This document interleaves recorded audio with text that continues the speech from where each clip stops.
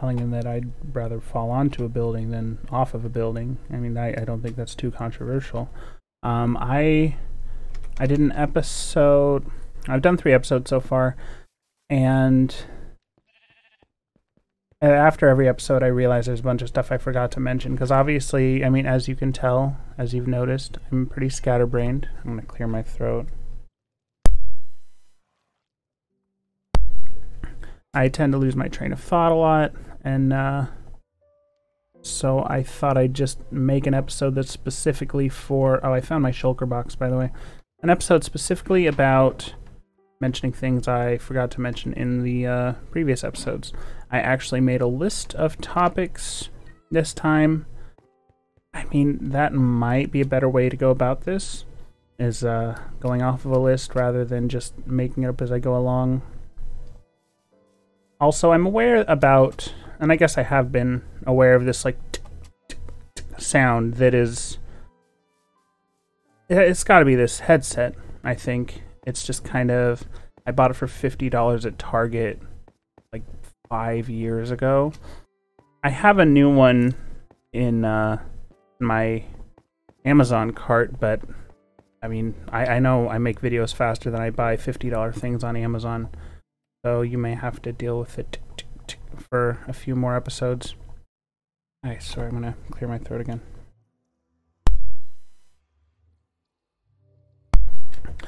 But, okay, I only had a couple things I think I forgot to mention in my first episode, which was about out-of-body experiences. I know I brought up the vibrations several times, and I even said, I'll explain the vibrations later, and I didn't do it. The vibrations are, in my experience, it's a sensation. It's a sensation through touch and sound, and visually once, I guess, twice, of if I'm in the correct state of body and mind to leave the body, and then I do some technique from, Michael Raduga's book. Then if I'm successful, it brings on the vibrations. And once I have the vibrations, then I lay and feel it for maybe a couple minutes. And then I go ahead, I could have went through the portal down there. And then I just go ahead and get up out of bed, out of my body. Well, so what the vibrations are is, it's kind of like, and people mistake this a lot, but it feels like your body is vibrating, and not in sort of like, it's not tingles at all. It's not a subtle thing at all. The first few times it's honestly terrifying. And I mean, it's different, a little different every time, and it's different for different people, but in a general sense, it feels like your body, maybe your whole body, maybe just part of it, maybe your legs or whatever, is vibrating like a washing machine or something. And like an electric motor. So it feels like your skin is shaking at whatever frequency, and it comes with a sound. And if the vibrations are hard and rough, the sound might be like, or it could be really light, really calm feeling, and you could be hearing or something like that. People sometimes say, well, is it a seizure? It's not a seizure, because it's not muscular twitching. Your legs and arms aren't shaking around. It feels like you're vibrating like an electric motor, and that's literally what it feels like. It feels like you're a dryer or something. You feel a dryer, you put a hand on it, it's vibrating. Yeah, you got it. And, it's, like I said, there are variations as to where you're feeling it or how strongly you're feeling it or what the frequency is. if I was an audio engineer, I could probably say, oh yeah, it was 133 hertz or whatever. But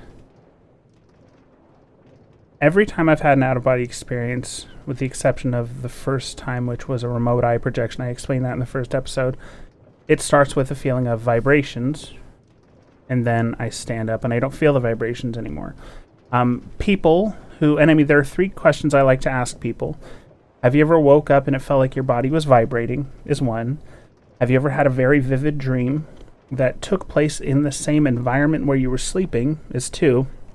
And the third one is, do you ever have dreams about aliens? They're all tied together. Not necessarily that you'll have, alien dreams, but I think that a certain amount of alien contact does take place in that environment, that even when people say, no, it was real, it was physical, well, that's what it feels like. It feels real and physical. If you're not familiar with having out-of-body experiences as a hobby, you may not understand how real it can feel. So, I mean, there are different techniques that to bring it on. Most of them involve laying down, relaxing completely, fooling your body into thinking you're asleep, basically. The one I like to do is to wake up without moving my body or opening my eyes, and then trying to float. I explained this all in the first episode. So, that's what the vibrations are. It's not a seizure, it's not tingling, it's not subtle, it is terrifying and abrupt. And if you expect it to be subtle, if you expect it to be like when the guy says, all right, imagine you're walking, it's a guided hypnosis, imagine you're walking through a field, and you're like, yeah, I can kind of feel like I'm walking through a field. No, it's very visceral. I don't know, is this my spot? Yeah. So I guess it's probably been a few months since I felt that. I'm gonna check my time because I have a list of things and I want to get through them all by the time my time is up, which I always give myself an hour. Another thing I wanted to mention was Nicholas Newport. I believe that was his name. He has lucidology.com. 1, 2, 3. Good.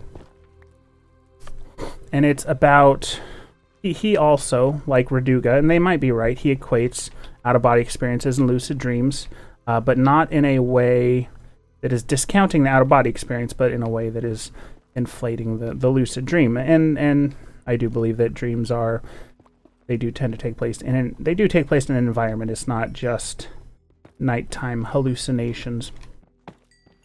I found lucidology.com years and years ago. I honestly don't know if it's still being maintained, but Nick Newport, you listen to him, you read his words, he's a smart guy, and he has a lot of very interesting ideas, and his techniques for achieving this experience are very different than all the other books, all the other people. I think he's worthwhile for that reason.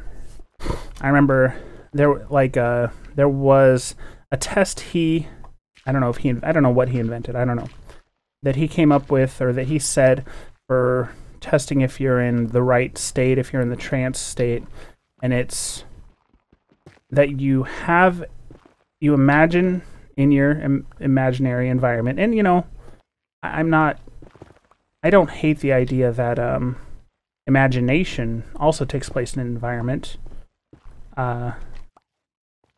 But I don't know too much about that. It just makes sense to me that in your imagination you you make a dresser, you open the drawers and see what's inside, and then after you're done with that, you open the drawers to see if it's still the same thing. Because if you've got 8 drawers, and I haven't read this in years, by the way, I could be butchering it. If you have 8 drawers, it's not easy to remember everything that's in every drawer if you're not concentrating hard and using mnemonic devices. So if you're opening the drawers and it's the same thing as last time, and you go, oh yeah, pinball, why can't I, marbles? I can't think of the names of objects. Oh yeah, a mug is in this one. Oh yeah, there's a squirrel in this one. That's right. And because you don't remember something and then you see it and then go, oh yeah. You don't have to be able to bring it up mentally to recognize that it is the same as last time. There was a technique, I'm pretty sure from his programs, the technique being lying down, closing your eyes, and in your imagination, walk through, say, your living room. Pick up 3 objects and inspect them in great detail. And then after you do that, the next day or whatever, because I guess I do it when I was in bed, going to sleep. The next day, go and look at those 3 objects and see what details did I get right, what details did I get wrong, what did I miss. So then you do it again the next night. You try to make it more and more accurate every night. And it was only recently that I put this together with Michael Verduga's Palpations, where once you're out of body and you're feeling low focus or you're blind or something, you start picking up objects and feeling them in great detail. And what I believe you're doing is putting energy into that external part of yourself, feeding it energy so that it's using the energy to feel these details and to use these senses, but then as a side effect, you end up having more awareness and better mental when you're in that environment. So I believe that with that other technique I was talking about, walking through the room, feeling the 3 things, when you imagine you're a place, you are sending a little aspect of yourself to that place that is kind of a shitty, low energy thing, but if you use techniques, you can get some senses. And I mean, this is really something to play around with. This is something you would work with in your life and get better at and learn more about the way your body works and the way the spiritual realm works. So yeah, Nicholas Newport, lucidology.com. You have to pay for it. He wants to make some money off his knowledge. I have nothing against that. Clear my throat again. I'm real congested.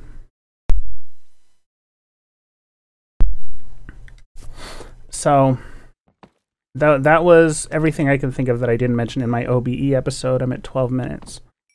ESETI Ranch. A lot of things.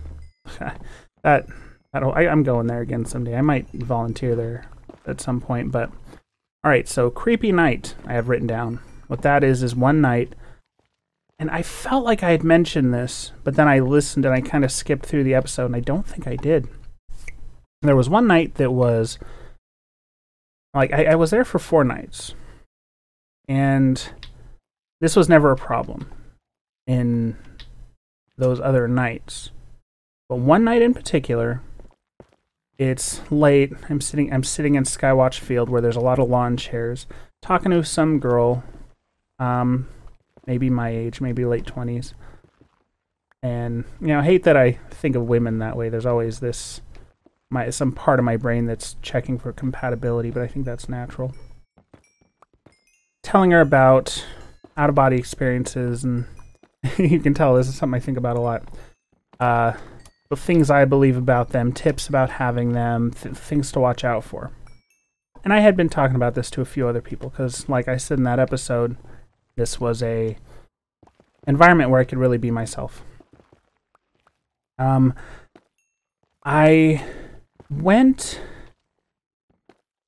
guess I was there later than everyone else. And I eventually got up to go to bed. Done looking at the sky. I don't know if I saw anything interesting that night.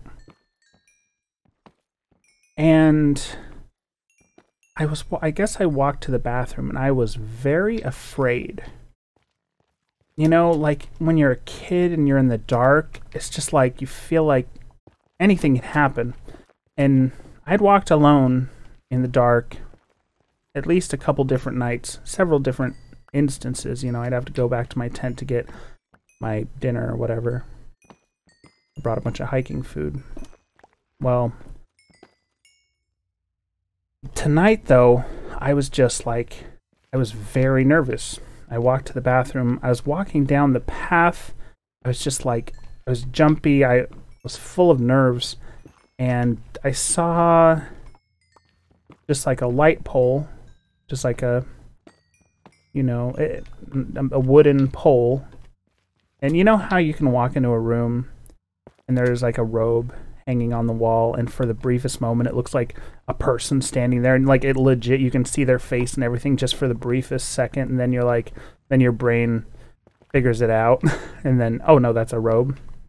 But for that moment you feel really scared. I had that. I saw the pole and it looked like a gray, but like 10 feet tall. And it was only for a split second, and then I saw that it was a light pole. I was very freaked out, and then I got to my tent. I laid down in my tent, and I was so scared, and I kept hearing footsteps around the tent, and it was the sound of pine needles getting smoosh, smush, smush like that. I went to sleep. I woke up again at some point. I could still hear the footsteps around my tent, and I had never heard anything around there before or after that. Happened to wake up at one point, woke up staying still, and I realized, oh, I haven't moved, I haven't opened my eyes. I can try for an out-of-body experience. I did the techniques, and then I saw in the back of my mind's eye what looked like a speedometer, right? A round speedometer on a car, except it had its needle was a double needle, 2 needles parallel. Imagine the letter uppercase H. Then move the crossbar to the top of the H, make the H a little more narrow, and the 2 bottom feet of it come to a point. And that is what that's what the needle looked like. And I was looking at it going, this is weird. What's this about? And it went in counterclockwise, just like your speed is going down. It went down, down, down, and then as soon as it hit a certain point, the vibrations came on. I still don't know what that was about. If I get a quantum healing hypnosis session, that's definitely something I'm asking about. And yeah, and then I had vibrations, which means, yeah, I can have an out-of-body experience right now, but I remembered all the creepiness, all the little footsteps, like, I literally do not want to get out there, especially in spirit, and see what's going on. I don't want to see what's here. So I just canceled it. I went to sleep. When I woke up in the morning, it was bright out, and I felt fine. I went to class, and there were 3 or 4 women, and this place is full of hippies and stuff. Anything goes. Not really, not hatred and stuff, but they were at one end of the room, and they were doing some kind of a witchy thing, like hand motions, I don't know, toward the front of the room where John Vivanco was. And I walked up to someone, I was like, well, so what's going on over there? Pointing at the women, and someone said, oh, John had a psychic attack last night. And I was like, oh my, because that's the same night, obviously, as I was very uncomfortable. I went and sat down with him later, after class, I guess, and I said, I was probably in the middle, and I told him my story, and I said about the tall gray, and he said, yep, they were here last night, and I was just like, oh, this is blowing my mind right now. Anyway, that's that part. I am not moving through this fast enough, I think. Okay, at the end of the episode, it's as a rule, the episode's cut off unexpectedly, and it makes it a little less pleasing as a piece of media, but boy, it brings me a lot of joy to hear the end of an episode and go like, oh yeah, the first one. I forgot how the first one ended, but it brings me a lot of joy to hear. I don't know why I love it so much. The episode's just cut off right in the middle. So at the end of that one, was it the EastEddie one? Or was it the coming out of closet to your beliefs one? Well, it doesn't matter, I guess. It's all coming out in this one. I said that Vivant... No, it wasn't even... There was a professional remote viewer there, and I had asked him about Corey Good, and like, have you ever done a remote viewing of Corey Good? Is he legit? And Corey Good's got a heart of gold. There are some of our sessions showed him sitting in an MK Ultra mind control facility, but he is trying to be honest. He's not lying. He's just a little mind controlled. And I asked about a couple of other UFO personalities, and the basic message was they're all compromised. And compromised doesn't mean anything specific other than the bad guys, the ones who like to run everything and not tell us they're doing it. They like, if they see, and this made sense to me, if they see that someone is a prominent, their prominent personality, they have a big platform, they're getting a message out, they're going to want to bribe them, they're going to want to threaten them, they might want to mind control them, and that technology does exist. So, in one way or another, they're all compromised. You're watching David Wilcock, you're watching Corey Good, you're watching that freaking guy who, with the glasses, and I can't think of his name, the muscular guy. The guy on Ancient Aliens, him too. Just that you can't put your trust in any public figure, because if they are a public figure, then someone wants their own message mixed in with that. So you just put trust in yourself. You don't need all these personalities, all the, to live vicariously through their exciting and interesting experiences. You have your own brain and your own heart, and you don't have to believe anyone. I mean, you just need to be kind to people. But so anyway, that's what it meant by they're all compromised. Now, the first episode, I was talking about a dream I had where I was at the supermarket, black screen appeared in front of my face, another dream came in, played itself through, and then I was back where I left off in the original dream. And I was going to tell, that was the interesting part. One dream interrupting another on a black screen. That is what is unusual. That is what breaks the rules of dreams that you don't know exist until they are broken. Now, the part that is distracting, and you're going to have a bit of a roller coaster when you hear this part very briefly, because it doesn't, you think this, and then you think it's that. So the black screen appeared in front of my eyes. It got bigger till it filled my vision, and then it faded away, and I was looking into the face of a gray alien, just like on X-Files or whatever. You've seen them on shirts, whatever. Big eyes, big forehead. Not trying to shame them. And I was in the apartment I grew up in with my parents. None of us lived there at this point. I was in my parents' bedroom. On their bed, there was a gray alien at the foot of the bed and one at the right side of the bed, the left side being a wall. So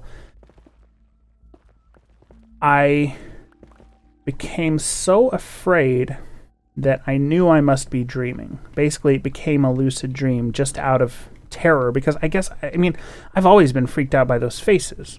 You see the cover of the book Whitley Strieber, Communion. You see that image always freaking, it is a scary image.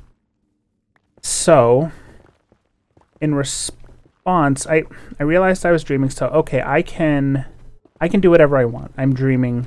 So, for whatever reason, my response was to inflate my body like a balloon. I inflated it so it filled up the whole room.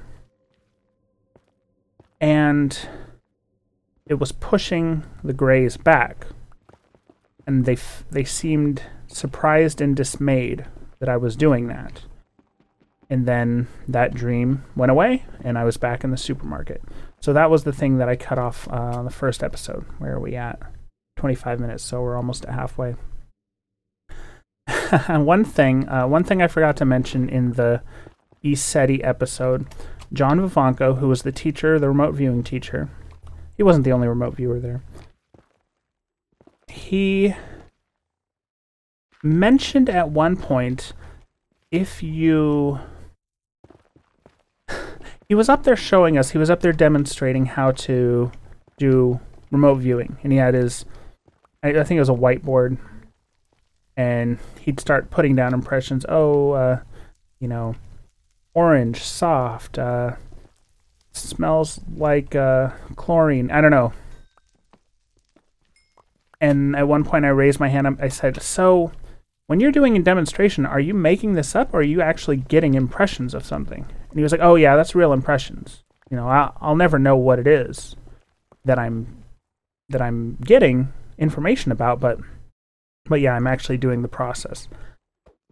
And he said also, if you guys want to task me while I'm doing this, that's fine. And I took that to mean that if I'm up here making a demonstration and you want to, sitting at your seat, give me the target quietly, then that's just fine. So a day later, or maybe 2 days later, he's up there, he's demonstrating again, and I'm like, oh, this is my chance.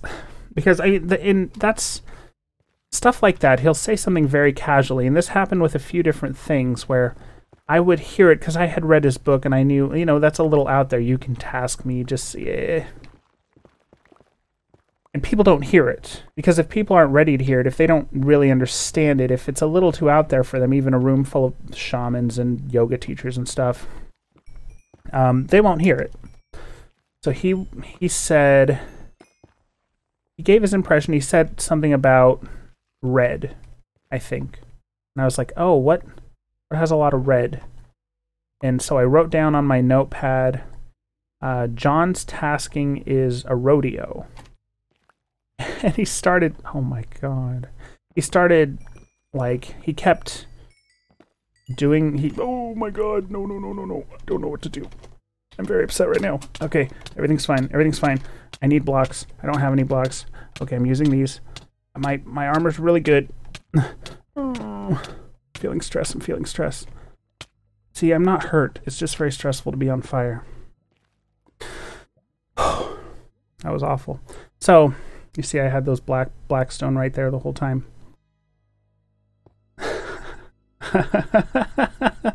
Real life, except it's Minecraft, so it's not real life. So yeah, I wrote down rodeo. And then he starts, okay, it's a big flat area. There's, I'm going around and around and around. Oh, I hurt my head. He kept saying this stuff that I'm like, holy shit, he's describing riding a bull at a rodeo. And I don't remember all the data he came up with, but I knew it was blowing my mind as I sat there. And I told him about it after. I was like, so, I don't know if this is what you meant, but this is what I did. And he was like, oh, wow, cool. He's a cool guy. So, yeah, that was me tasking John during his class. Intention and ego. Okay. I guess I've known for a while that I have a bit of an ego problem. And that is not to say that my ego is bigger or worse than everyone else's, but it's bigger and worse than it needs to be. Too often I think of myself as special, or I'm relatively intelligent in an analytical way, so I'll think of myself as above other people, and I don't say it, but it's not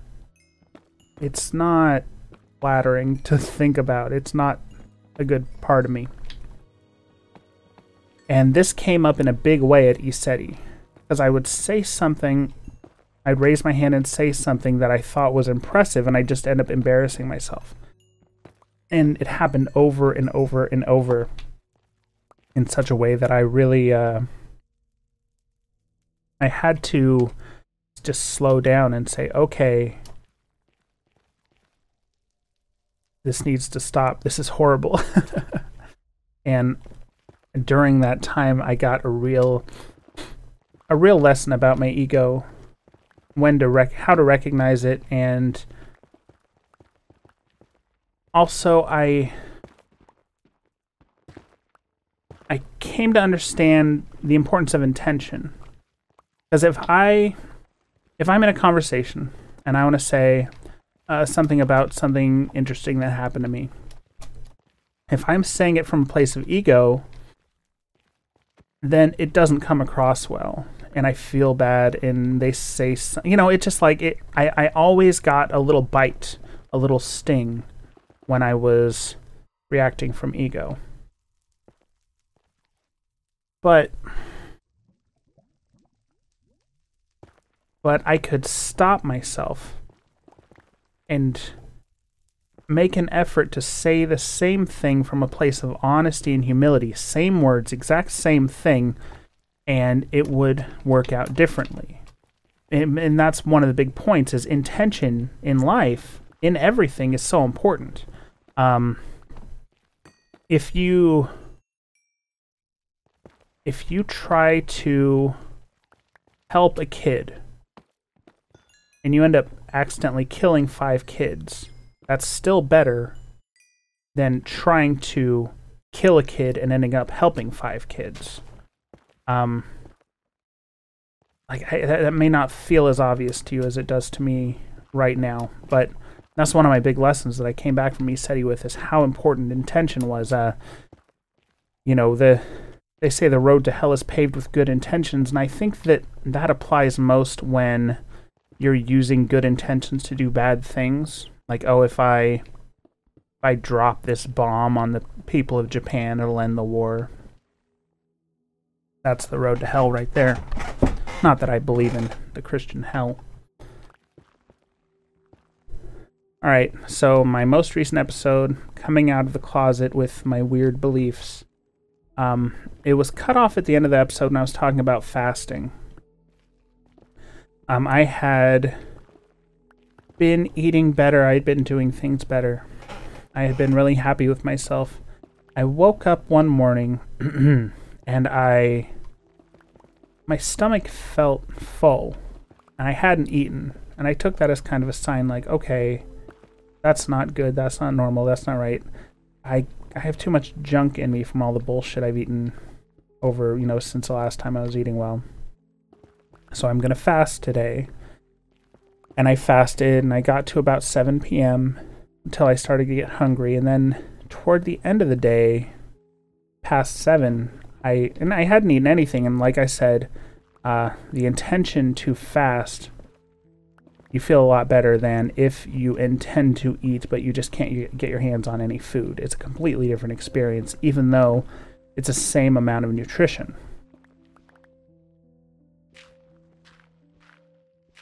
So I ended up suffering a lot for the rest of the day, and I woke up the next day, and this was less than a month ago. I woke up the next day with an understanding that I don't need to make myself suffer. What did I do? I leave my shulker box back there.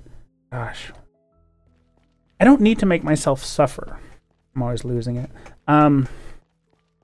Like, I've done diets and exercise and in grueling ways, and I've had a problem with my weight since I was 15, probably. And I've been overweight since before then, but obviously when I'm a teenager, that starts to make a big... It wasn't even 15. I remember 5th grade, I had this gray jacket because I have man boobs. I had this gray jacket that I would wear every day. I would not go to school without my gray jacket. It could be 100 degrees out. And people would confront me, you should take your jacket off, and I would never say it, because I've been a pretty shameful person my whole life. I've had a lot of shame. I've acted out of shame a lot, and shame is a part of fear. And a lot of our worst shit comes from fear. Fear and insecurity being shame, being fear. It's all fear. Well, all our worst shit is fear. I feel like hatred comes from fear. But yeah, so 5th grade, was that 10 years old? I don't know, 9 or 10. So I've had a problem, a emotional insecurity problem with my weight for the big part of my life. And God, what the fuck was I talking about? Fasting. Oh yeah. And I have done a lot of different types of diets, different, gotta go jogging. And I've been really strict with myself. And I've gone through a lot of suffering, and then, the deprivation leads to a binge. It always does. And I'm good at binging, Am I full again? So should have brought some wood.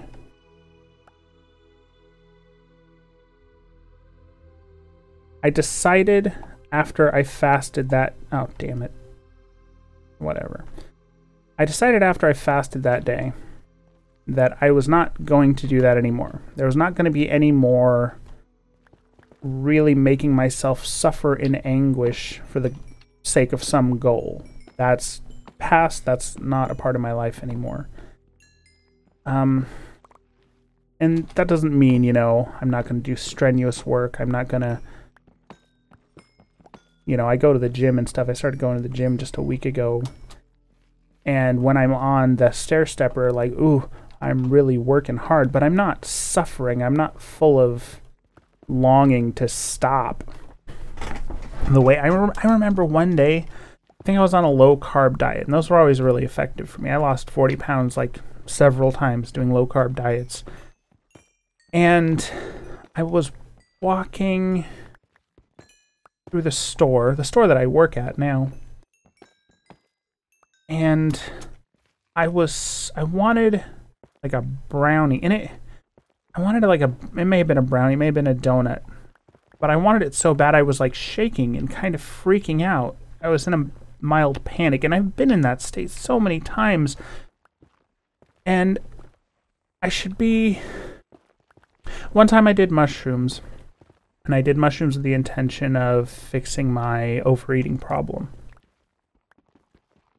And at the end of the mushroom trip, I got this message.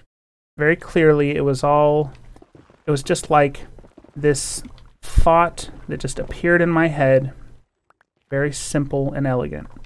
And it was that you can treat the relationship between your mind and your body as a parent-child relationship.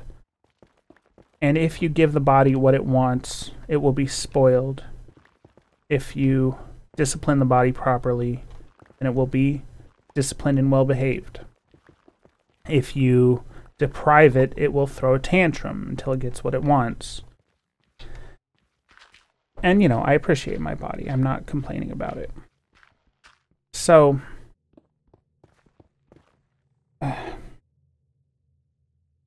fasting. So this is kind of along, parenting your body. You don't give your kid Oreos every day and then have him wake up one day and say you're drinking kale shakes now, because that you didn't take the time to be caring and to really prepare I don't need this mushroom, to prepare your kid for this. It's abrupt and it's not fair.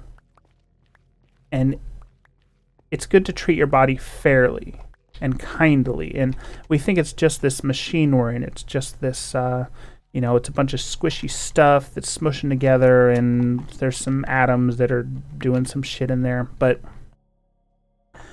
it has a mind of its own. It has, like, the body is a big part of the consciousness. I guess it's time to head back. You make decisions, and you have your executive function, which is your mind. And then you have your body, which often they're at odds. And you can't treat your body like it's your slave. I guess that's my point.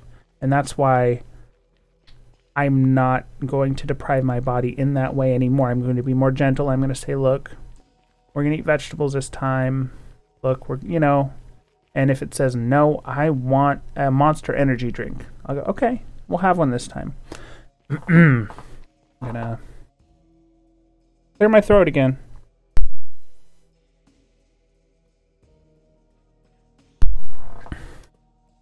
And I'm kind of glad I came to that decision. I feel like my body and I are getting along a lot better now.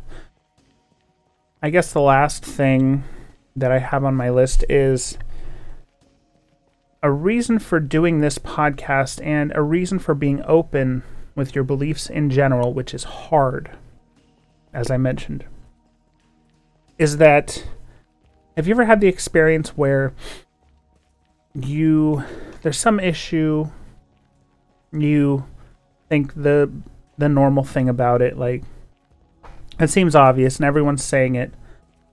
Can I do an example?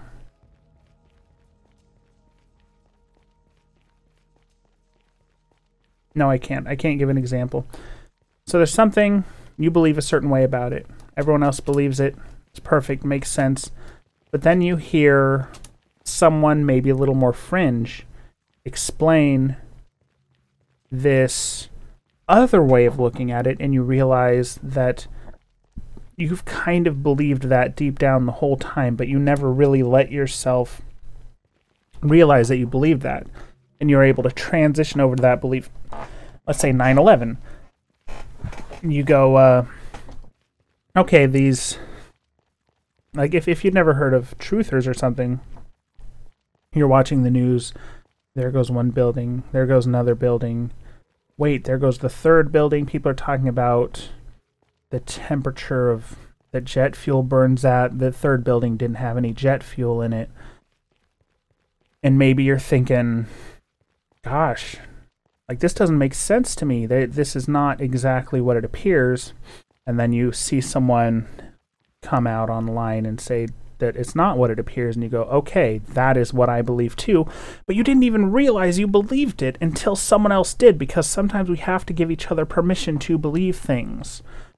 And there can be 10 people in a room. They could all believe the less common belief, but none of them know it. And none of them are saying it, so they're not giving each other permission to believe it. I've, with the whole COVID thing, I swear to God, this throat of mine. With the whole COVID thing, I'm someone who is in the camp that not only is it a man-made disease, it's really not as bad when you look around and you look at the people around you and you go, there's a pandemic, we're fine. I've known a few people who've had it. One of them had to go to the hospital, the rest back at work in a few days.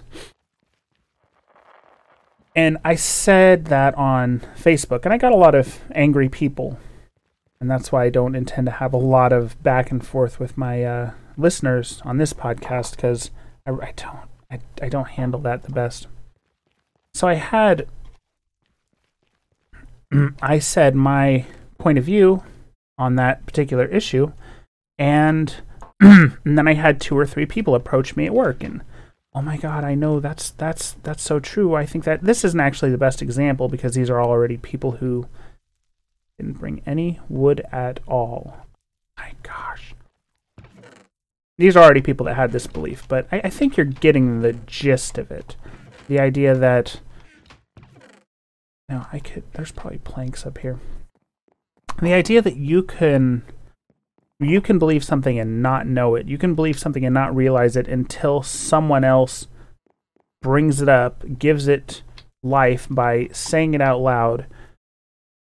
And that's just, at some point, hopefully you're strong enough to believe something and then say, like, believe it without anyone else believing it. Be the only person in your life that believes something, and that's difficult and rare. But it's good to give voice to those things, because then you're giving other people permission to believe them, or to even know that they believe them. which might sound outrageous if you haven't noticed that yourself. I guess I have to go back and get some wood. Alright, so that's everything on my list.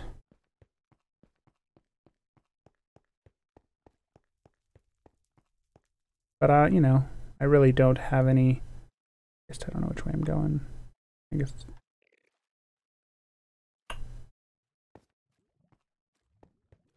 Okay. So I want the torches to be on my left, heading back. Alright, so I have about 15 minutes left, and I have no shortage of things to talk about. I talked about my dream of moving from the time of the dragonfly into the time of the dragon. Started recording this podcast. I'm trying to get several episodes ahead. I put them in a queue. They post themselves on Tuesday morning. Oh, that's the name of a retail store. Well, I've had this gym membership for almost 4 years now. And I went twice, I think. And then it's fear. Fear is our worst enemy. And I just, it was, I should go to the gym. I should be going to the gym. Maybe I'll go to the gym today. For 3 years, I did that. I was their best customer because I was giving them the money without using the facilities.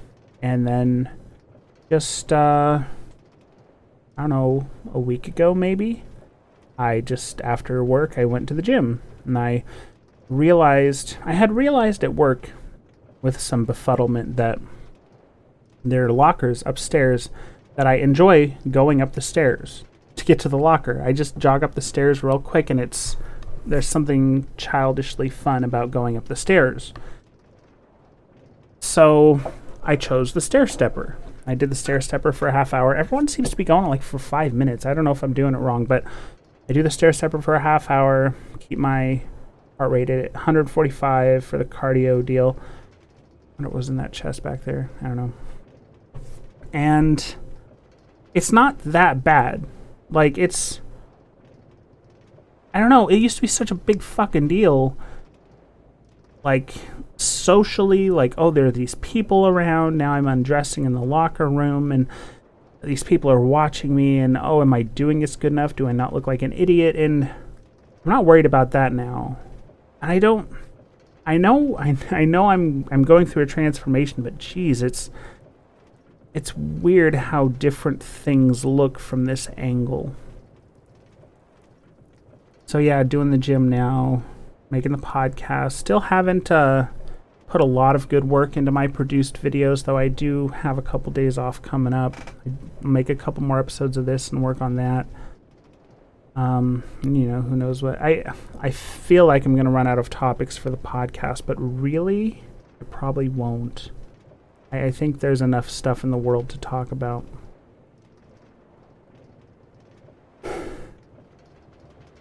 Doing the gym, feeling more confident talking to human beings, feeling a lot of joy during the day, handling emotional upsets a lot better. You ever had...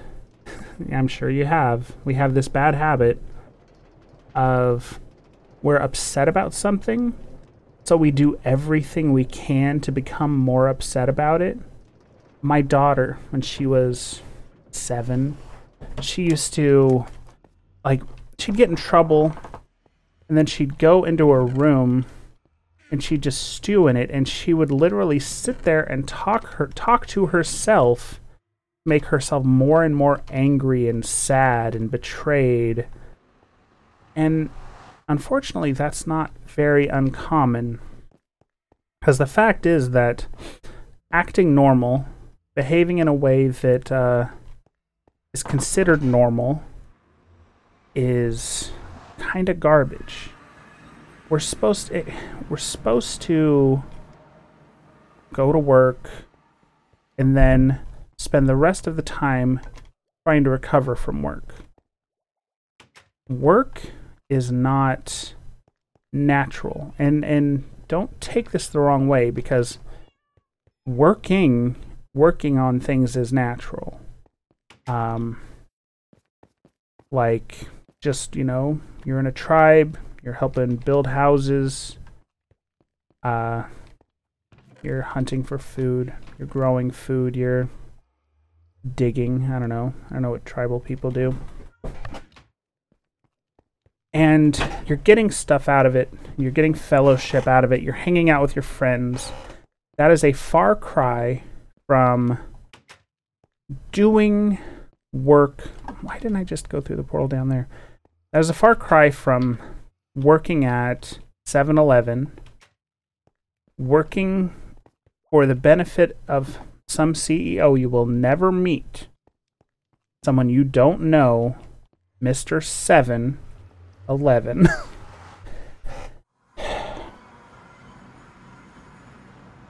And you're not supposed to hang around and chat. You stay on task, do a good job. And we're indoctrinated to believe that there's something normal about this lifestyle of going to the place, putting on the uniform. Oh my God. And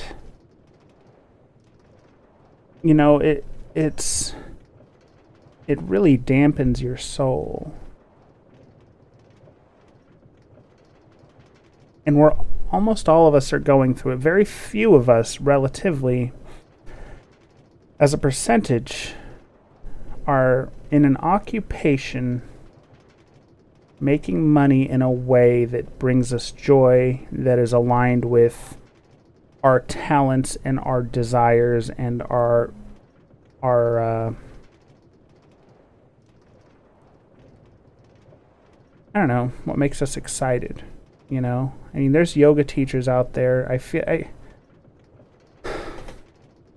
There are definitely people who are doing it, and there are stockbrokers who just are thrilled to go to the thing, but most of us, oh my gosh, need to turn off the notification sounds.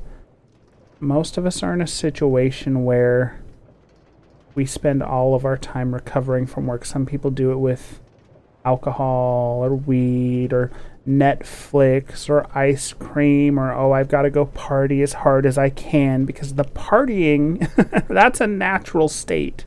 Hanging out, interacting, having fun, sharing love, and working, this thing, we feel like it's the moral thing to do.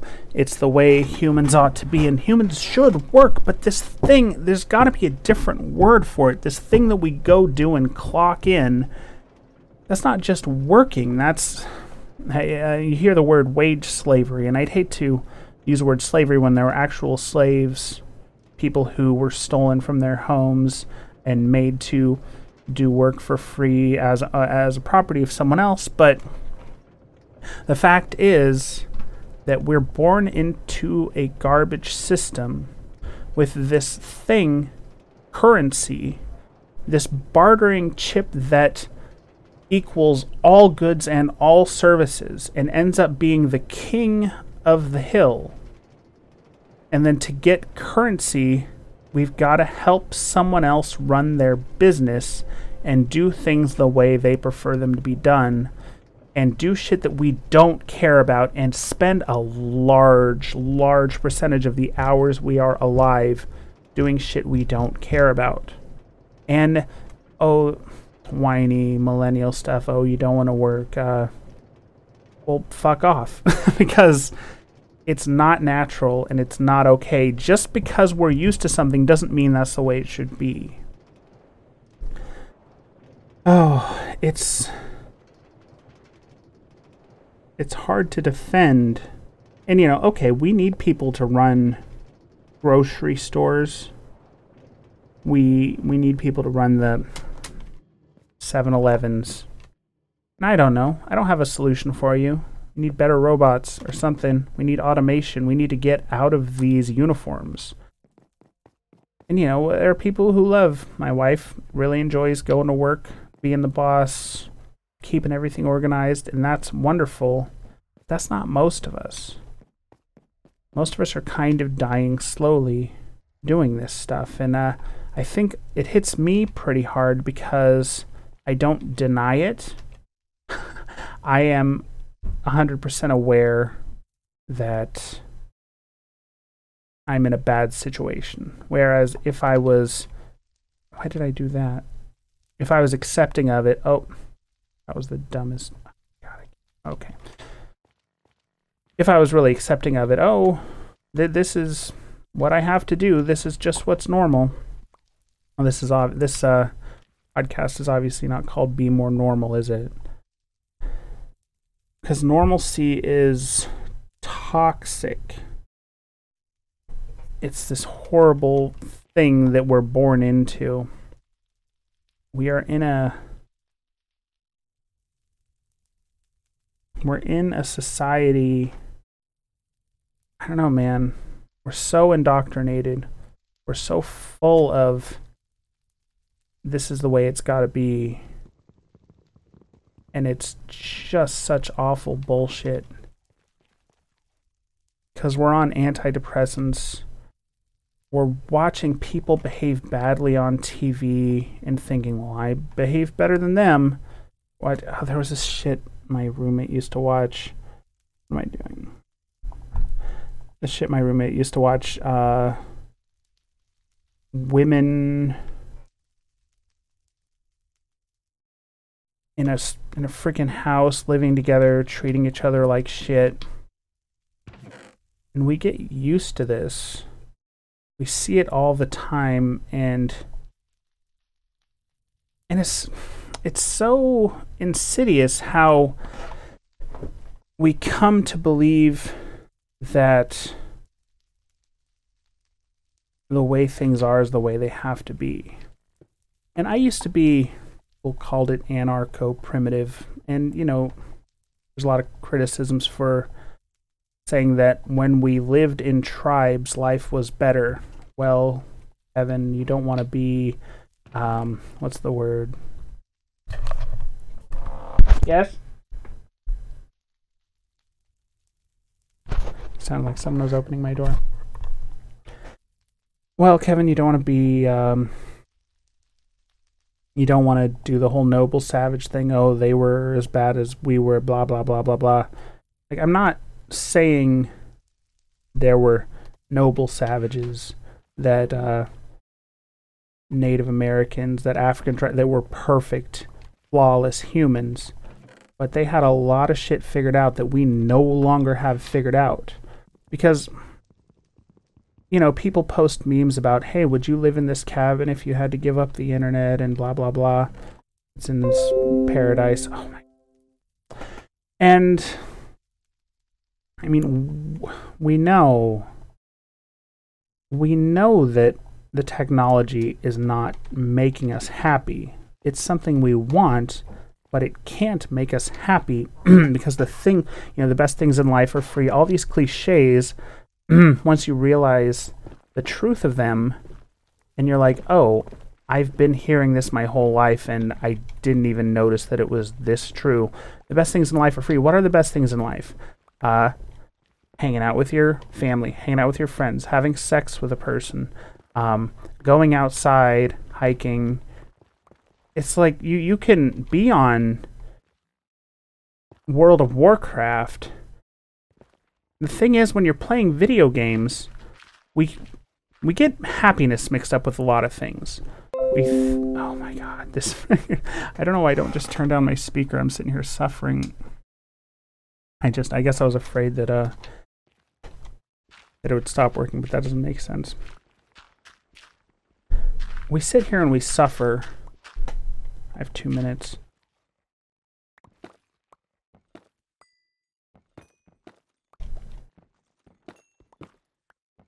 Okay, we play video. We do things that we think make us happy or satisfied. I can play The Binding of Isaac. Like, wow, this makes me happy. But that's not what it's doing. It's stimulating you. It's not happiness. It's not satisfaction. It's simply stimulation.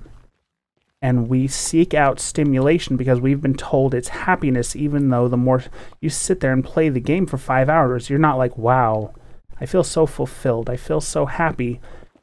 No, you feel drained. Happiness is not the same as stimulation. we are so addicted to stimulation. Oh God, there was some at the gym. There was some cooking show on one of the TVs, and like there was a fucking guy dressed as a cat, like